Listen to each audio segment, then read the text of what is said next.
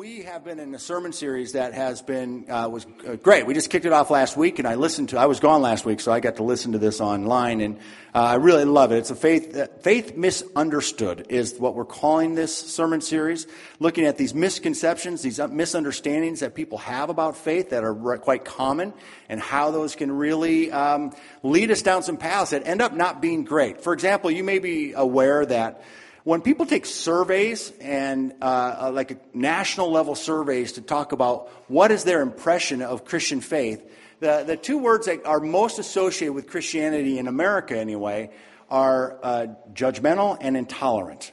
Were you aware of that? Like statistically, survey-wise, those are the words that come back. Now, you may be aware that Jesus said that his followers, if things go right, were supposed to be known by their... This is how people will know that you were associated with me, Jesus, he said, because of your love, right? So it's like, how did we get to judgment and intolerance when we're supposed to be known by love? Something went wrong there. And so Caroline today has a great message about this process of growing. How do we grow? How do we develop spiritually? And I think you're going to have fun listening to her. And not only is it a great message, but she's delivering it on her birthday. This is her birthday. Why don't we say happy birthday, Caroline? Thank you. Thank you, John, for not singing the song for me. Oh, no. Happy birthday to you. Happy birthday, dear Caroline. Happy birthday to you. Yay! Thank you. Thank you. That's a first. Hi. My name's Caroline, as John said, and I'm the kids and family pastor at the River. So let me get right to the talk that I prepared. When Charles and I, my husband, first got married, we were part of this church in Cambridge. And we used to lead a small group together. And there were two people in our group whose stories that I often think about, even today. One was Michael. He is Jewish, and he wasn't sure about Jesus, but came to our group and found it to be helpful and meaningful for him. He attended the group faithfully. He became friends with people. He prayed for people. He was a caterer, so he brought food to share all the time. He catered for our church event free of charge sometimes. He was kind and generous, and he was beloved in the group. And then there was another young woman. Her name I'm going to call Dee. She grew up in a secular home with no religious background. She was trying to make it as an artist. She was a painter. She had never sold a piece. It wasn't really working out for her, what her life she thought would be. And then she felt that she needed some help. So she lived right across the street from our church. So one day she just decided to show up, and she came to the service. And that day's sermon happened to really speak to her. So she came to get prayer, and Charles, my husband, prayed for her. And he prayed that she would make her first sale that week. I don't know what he was thinking. But he boldly prayed, and guess what? It actually happened. So she started coming to the church and the group. And I still remember the first time she visited our small group, which we hosted at our place. She brought a 6-pack. She thought, I'm visiting somebody's house, so I should bring something. So she brought beer. What was remarkable about her is that the moment she encountered God, it was as if she was ready for that moment. And then there was certain spiritual maturity to her that was beyond her recent introduction to faith. These two people's stories intrigue me because they go against the prevalent assumption in churches that you grow spiritually by studying the Bible, praying regularly, and going to church. that discipleship is learning how to live a godly life based on what the Bible teaches. These two people had no prior access to Jesus' teaching, churches, or the Bible.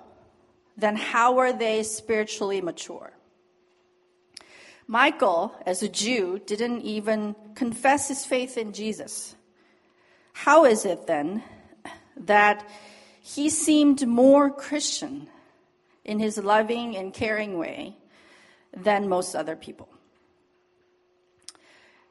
Then there are people who have spent many years going to church and going to the Bible studies, but seem to become smaller and less attractive as human beings. I mean, don't get me wrong. I also know many people who take Jesus seriously and study the Bible and spiritually mature and full of life.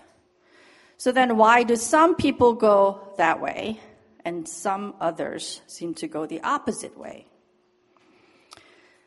So as a kids and family pastor at the River, it's been my job for the last 10 years or so to think about spiritual formation and spiritual growth. So today, I want to share my perspective, how I think about these questions. How do we grow spiritually? How do we develop deeper and deeper relationship with God? And what I share today is not kids specific. I think it applies to all of us. At the same time, what I share today also deeply shape our children and youth ministries. They are the reasons why our children and youth programs differ from traditional church programs. So if you have young children, you might want to listen to this talk with that in mind as well.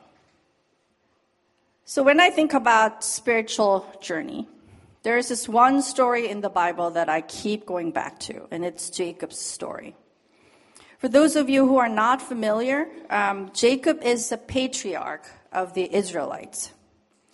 God later changes his name from Jacob to Israel, and his 12 sons become the fathers of 12 tribes of Israel. So he's a big deal in the Bible. His story goes on for many chapters in the Bible. But since we have a limited time here, instead of reading it, I'm going to tell you the story with some illustrations. And I'll be as succinct as possible. Jacob and his twin brother, Esau, were born of Isaac and Rebekah. The famous Abram and Sarah were Jacob's grandparents. So he grew up in a faith home, so to speak. Esau was the firstborn by seconds. The story goes that Jacob came out of his mother's womb holding onto Esau's heel. And he was not happy with that his twin brother was entitled to his birthright. And he seemed to spend his early life scheming to take his brother's place. So when his father becomes old and blind and dying, at his deathbed, he wants to pray for his firstborn, for God's blessing on him. And Esau was favored by his father. Jacob was favored by his mother. So Jacob, instructed by his mother, deceives his father, tricks him into thinking that he is Esau, and steals the blessing. There's a painting. You see the mother is instructing Jacob. It's a very dysfunctional family. Then, of course, it was going to come out, and his brother finds out, and he vows to kill him as soon as their father passes away. So Jacob runs away to live with his mother's family in Haran. On his run, he spends a night out in the open, using a stone as a pillow. And he dreams, and in his dream, God shows up. And he sees in his dream, he sees the stairway that connects the earth to heaven, and God shows up. and gives him this amazing promise. And let me read this part for you. At the top of the stairway stood the Lord, and he said, I am the Lord, the God of your grandfather Abraham, the God of your father Isaac. The ground you are lying on belongs to you. I'm giving it to you and your descendants. Your descendants will be as numerous as the dust of the earth. They will spread out in all directions, to the west, to the east, to the north, and to the south. And all the families of the earth will be blessed through you and your descendants. What is more, I am with you, and I'll protect you wherever you go. One day I'll bring you back to this land. I will not leave you until I have finished giving you everything I have promised you. Amazing promise. When Jacob wakes up, he realizes that God was there. And this was his reply. Then Jacob made this vow. If God will indeed be with me and protect me on this journey, and if he will provide me with food and clothing, and if I return safely to my father's home, then the Lord will certainly be my God. And this memorial pillar I have set up will become a place for worshiping God, and I'll present to God 1/10 of everything he gives me. Well, let's pause here and let this sink in. Jacob, all his life, pursued the blessings from God. He deceives his dying father and cheats his twin brother out of his birthright because the blessing from God meant so much to him. And now finally God shows up and promises the world to him. And Jacob responds by saying, if you do this to me, then you'll be my God. Notice when God speaks to Jacob, he introduces himself as the God of your grandfather, the God of your father. At this stage in Jacob's life, God is not his God. Both God and Jacob acknowledge this. I mean, they just met, pretty much. So after this encounter, he travels on to Haran, to his uncle's house. He spends years there. He gets married. He has kids. He gets richer, and everything he does goes well. But conflicts in his life seem to multiply as well. He's still insecure, suspicious, and scheming. The striving continues on. And finally, God tells him it's time to go back to his father's home, father's land. So Jacob takes his 2 wives and their children and everything that he owns and travels back to Canaan. But he's still terrified of his brother. Remember, his brother threatened to kill him once. He might still be angry. So the night before Jacob has to face his brother,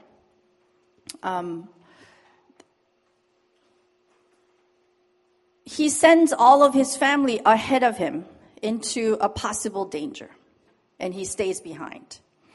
That night, he wrestles with God until dawn. During this struggle, Jacob's hip is dislocated, but he won't let go of God until he blesses him. God blesses him there and gives Jacob a new name, Israel, which means he has fought with God and with men and prevailed. After this powerful and mystical encounter with God, Jacob seems changed. Now he goes in front of his family and meets his brother. And his brother is not angry with him. He's happy to see his twin brother. They're finally reconciled. And afterward, when Jacob is safely back home in his country, the Bible says, and there he built an altar and named it El Elohi Israel. El Elohi Israel means God, the God of Israel. Israel was the new name God has given him at the end of his wrestling match. So here, when he says, the God of Israel, he is saying, my God. In the beginning of his journey, God was the God of his grandfather and God of his father. Even though Jacob grew up in the family of faith, not just any family of faith, he grew up in the patriarch family. He knew about God. He believed in God and his power. But still, God was someone else's God. And at the end of his long journey, after wrestling with God all night, God becomes Jacob's God. Finally, he lets God in. He trusts God. Faith is not belief, nor is it what we know or what we do. It's much more than that. Faith is trust. Faith is about being in a trusting relationship with God who walks with us and guides us. And for this trusting relationship to form, Jacob needed to leave home. He left home where his people believed in God, to Haran, to a pagan culture, to really find God. Isn't that remarkable? This story of having to leave home to truly arrive back at home is a universal story. You might be able to identify this pattern in your own life story, where you had to metaphorically or literally leave home to be able to find something bigger and truer. Sometimes it's called a teenage rebellion, disillusionment, or midlife crisis. I'm sure a lot of us go through this more than once. Richard Rohr, a Franciscan priest, uses the metaphor of 3 boxes to describe this. So imagine 3 boxes. One is order, the second one disorder, and the third reorder. To be able to grow spiritually and mature as a person, we need to move through these boxes. Our understanding of God and the world and who we are need to evolve as we grow older. The key insight from Rohr, as well as the story of Jacob, is this: to reach the place of reorder, we must go through disorder. We must leave home. We must wrestle with God, with our own doubts and fears, to reach the place where our faith is stronger and deeper, and our God is bigger and more loving. We must go through this step. It cannot be skipped, as hard as we might wish. And I suspect my friend Michael and Dee, whose stories I shared in the beginning, grew spiritually. They were able to be mature because they left home in their own ways. And this is not anything new. It's in the Bible. It's in the nature. Jesus talks about having to lose life to gain life. A kernel of wheat has to die to bear fruit. Butterflies, seasons. It makes intuitive sense because we see it all around us. But it is something really, really hard to practice and let happen because it feels like going through death. The stage of disorder is where we don't have control. It is uncertain and risky. It scares us when we have to go through it, and it scares us even more when our children have to go through it, our loved ones. We understand our children need to leave home at some point if they are to continue to grow. But that doesn't make it easier, does it? On top of that, we're often taught, often by churches, that the stage of order, the first stage, is the final stage, the ideal stage of faith. We're taught that the Christian culture equals Christian faith. We're told that the stage of disorder means losing faith rather than a step toward a deeper faith.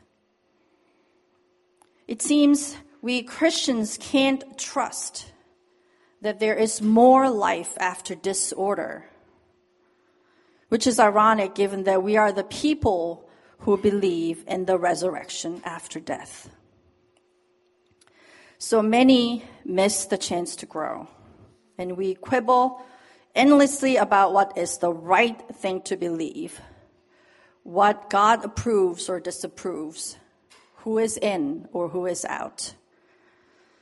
No wonder Christians have become known as judgmental and intolerant instead of loving and gracious. What is remarkable in Jacob's story is that he had to leave his culture of faith and go to a pagan culture where people worshipped idols to find God. He had to engage with God and himself and others away from home to find God who is bigger than his own world. So this is the first practical suggestion of the day. Walk bravely into disorder with God. This is not something we can make happen, I am told. But we can definitely refuse to go into the disorder. But God is there. Walk in it. Belief is such a fragile thing compared to trust. Belief is so limited compared to trust. Belief depends on what we know and understand. But trust covers all that we don't know as well.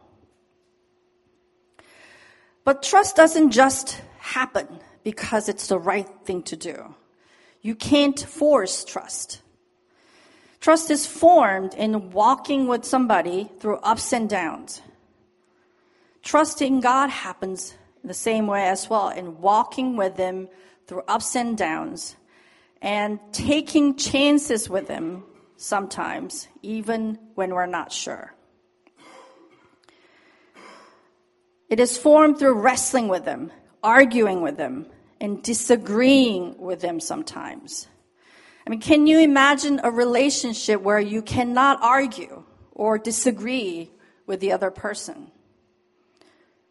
Would you trust that person? Would you feel safe? So when the tension comes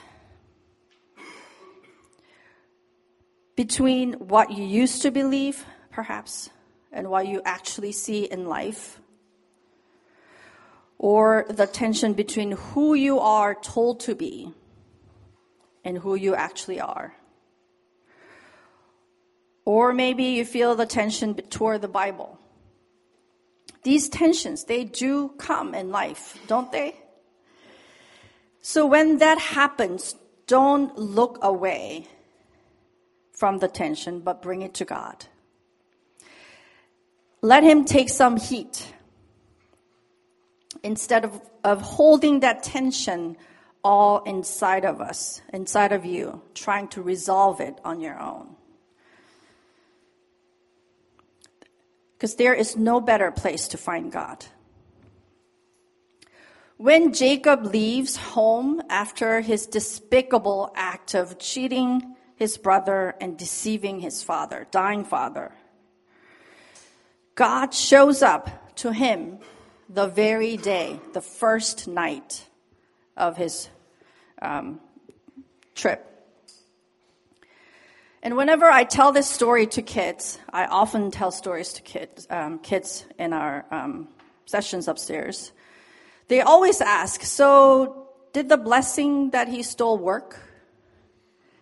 Is God saying it's okay? Is he condoning this?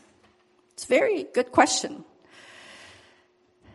I don't think so. I wonder this many times because I was asked all the time. I think God showed up to Jacob at that moment because that is what God does for everyone.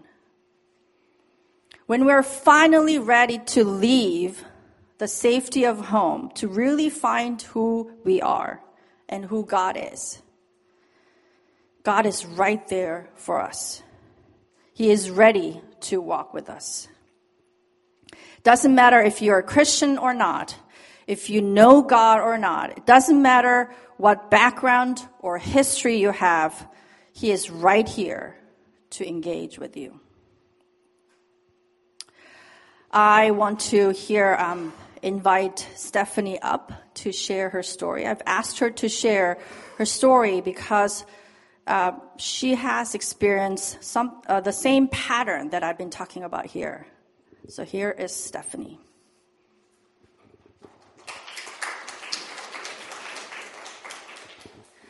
I wasn't born into a Christian family, but I believe I was an ideal candidate for Christianity from the start. Not only was I an introspective and obedient child, but I was driven to please others and plagued by guilt if I did wrong. I was baptized 3 times, as a Catholic baby, as a Pentecostal, and lastly as a Baptist, just to make sure we had covered all the bases. I loved church. I was really good at memorizing scriptures. I really felt like I was killing it at this Christianity thing.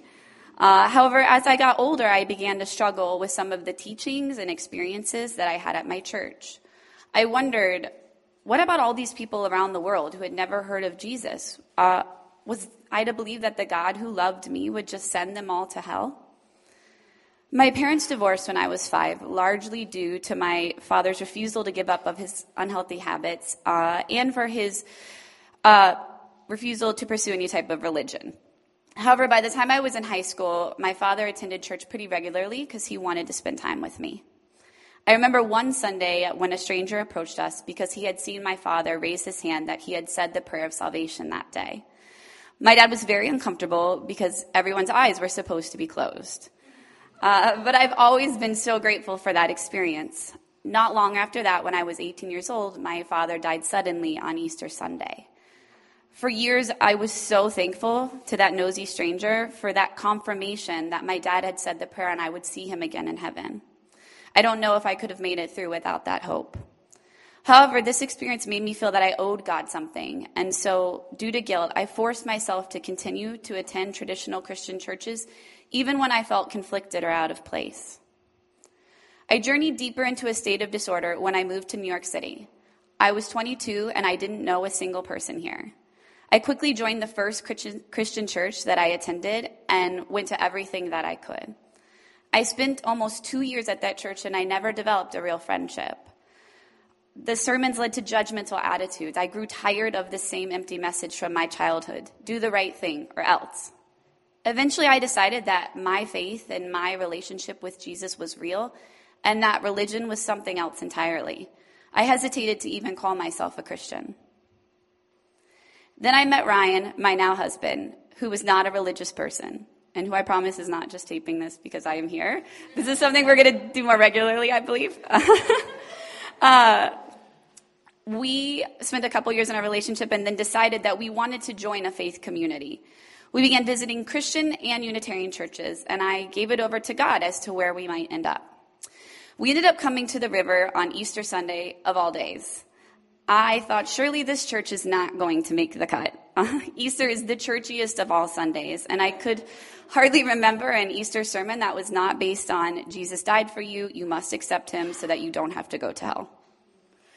Of course, that was not the message that we received from Charles that day, and so we kept coming back. A new phase of our relationship began where we were talking about faith regularly. We were comparing our past experiences with the message of the river, and we were filled with hope and enthusiasm, which we were sharing with our friends and family. For years, we attended the river while holding on to this nagging fear. We were afraid that eventually the traditional Christian rhetoric would come out and that our safe space would be ruined.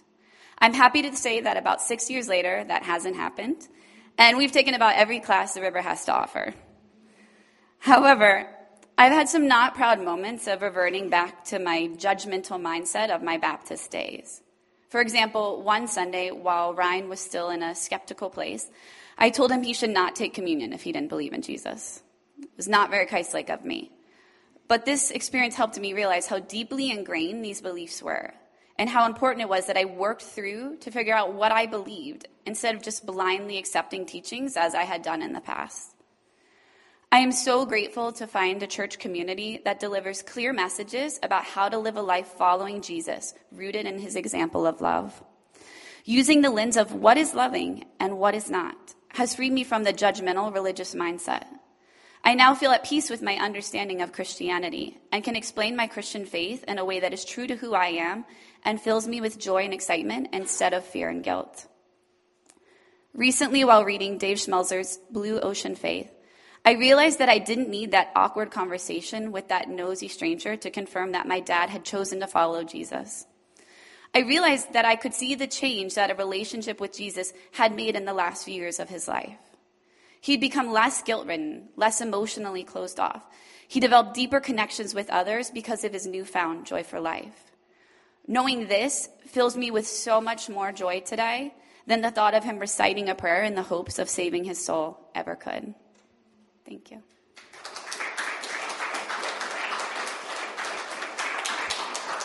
Thank you, Stephanie. So such a beautiful story of going through something that feels like the death of something, but finding something that is bigger and truer for her. Another reason we're so scared of walking into disorder is because it forces us to face ourself, our smallness, our flaws, the darkness, as well as the beauty and the strength in us. Jacob's wrestling with God is really him wrestling with himself, his deepest fear and desires. He has to work through it to find who he truly is in God and who God is to him. God discovery and self-discovery are intimately intertwined. This is why we make conscious effort to help kids connect with who they are, their thoughts, their feelings, their desires and needs at River Kids and River Youth, instead of telling them to just do what God wants them to do. We cannot trust if we don't know ourselves, whether you're a kid or an adult. So my second suggestion today is to do the work of self-discovery. Get to know yourself. Find a good therapist if you need to. Or sign up for spiritual direction that Sarah Firsty offers at the church, here. It's a great way to become more aware of God, who is already walking with you.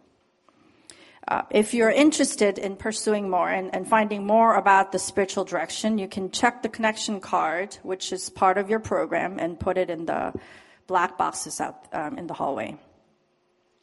Or have alone time and talk to God about your wants, your needs, your dreams, and your fears. In that, we grow and we find God. My last suggestion is to get to know people from different cultures. On one hand, it is strange that Jacob had to leave his faith home to find faith. On the other hand, it makes a total sense that he had to engage with the bigger world to grow and expand his understanding of God and himself. And the best way to engage with the bigger world is to get to know its people. In that sense, we have a great advantage of living in New York City. It's not hard to find people from the cultures different than yours, right? And that is true with the river as well. Look around you. We have such a diverse group of people, which is one of the things that I love about the river. You get to enjoy and experience the richness of different cultures coming together.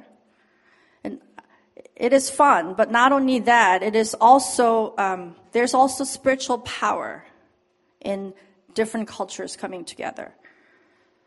At the same time, because everyone comes from different places, everyone feels a little bit uncomfortable in the beginning at the least. Regardless of where you're from, it is not entirely familiar to you. This can be a disadvantage, but also an amazing invitation to get to know the people around you. It will grow us, and it will expand our perspective. So today, after the service, take advantage of this amazing community and get to know one person that you didn't before. I will give you the permission to walk up to a stranger and say hi. It will not be weird. Yes, I give you the permission.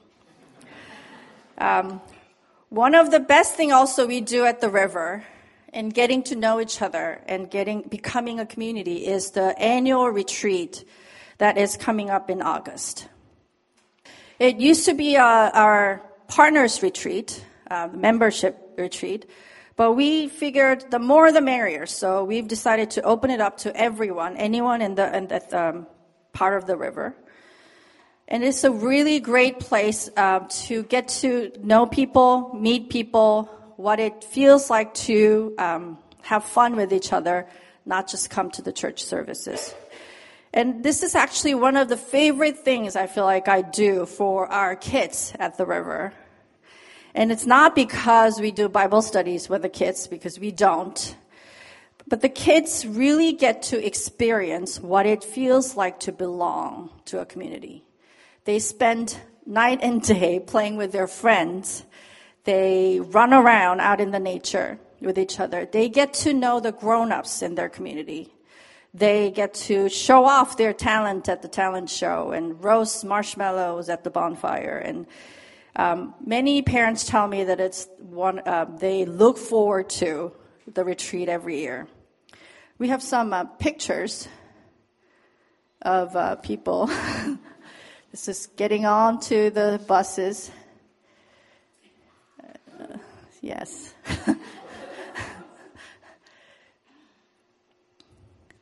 It's a nice place where there are a lot of activities available for kids. We have a lot of free time where a lot of games that happen between grown-ups and the kids. There's some dance happens, things like that. So if you're interested in finding out more about it, check the connection box that says retreat, and we will get back to you with more information. Yes.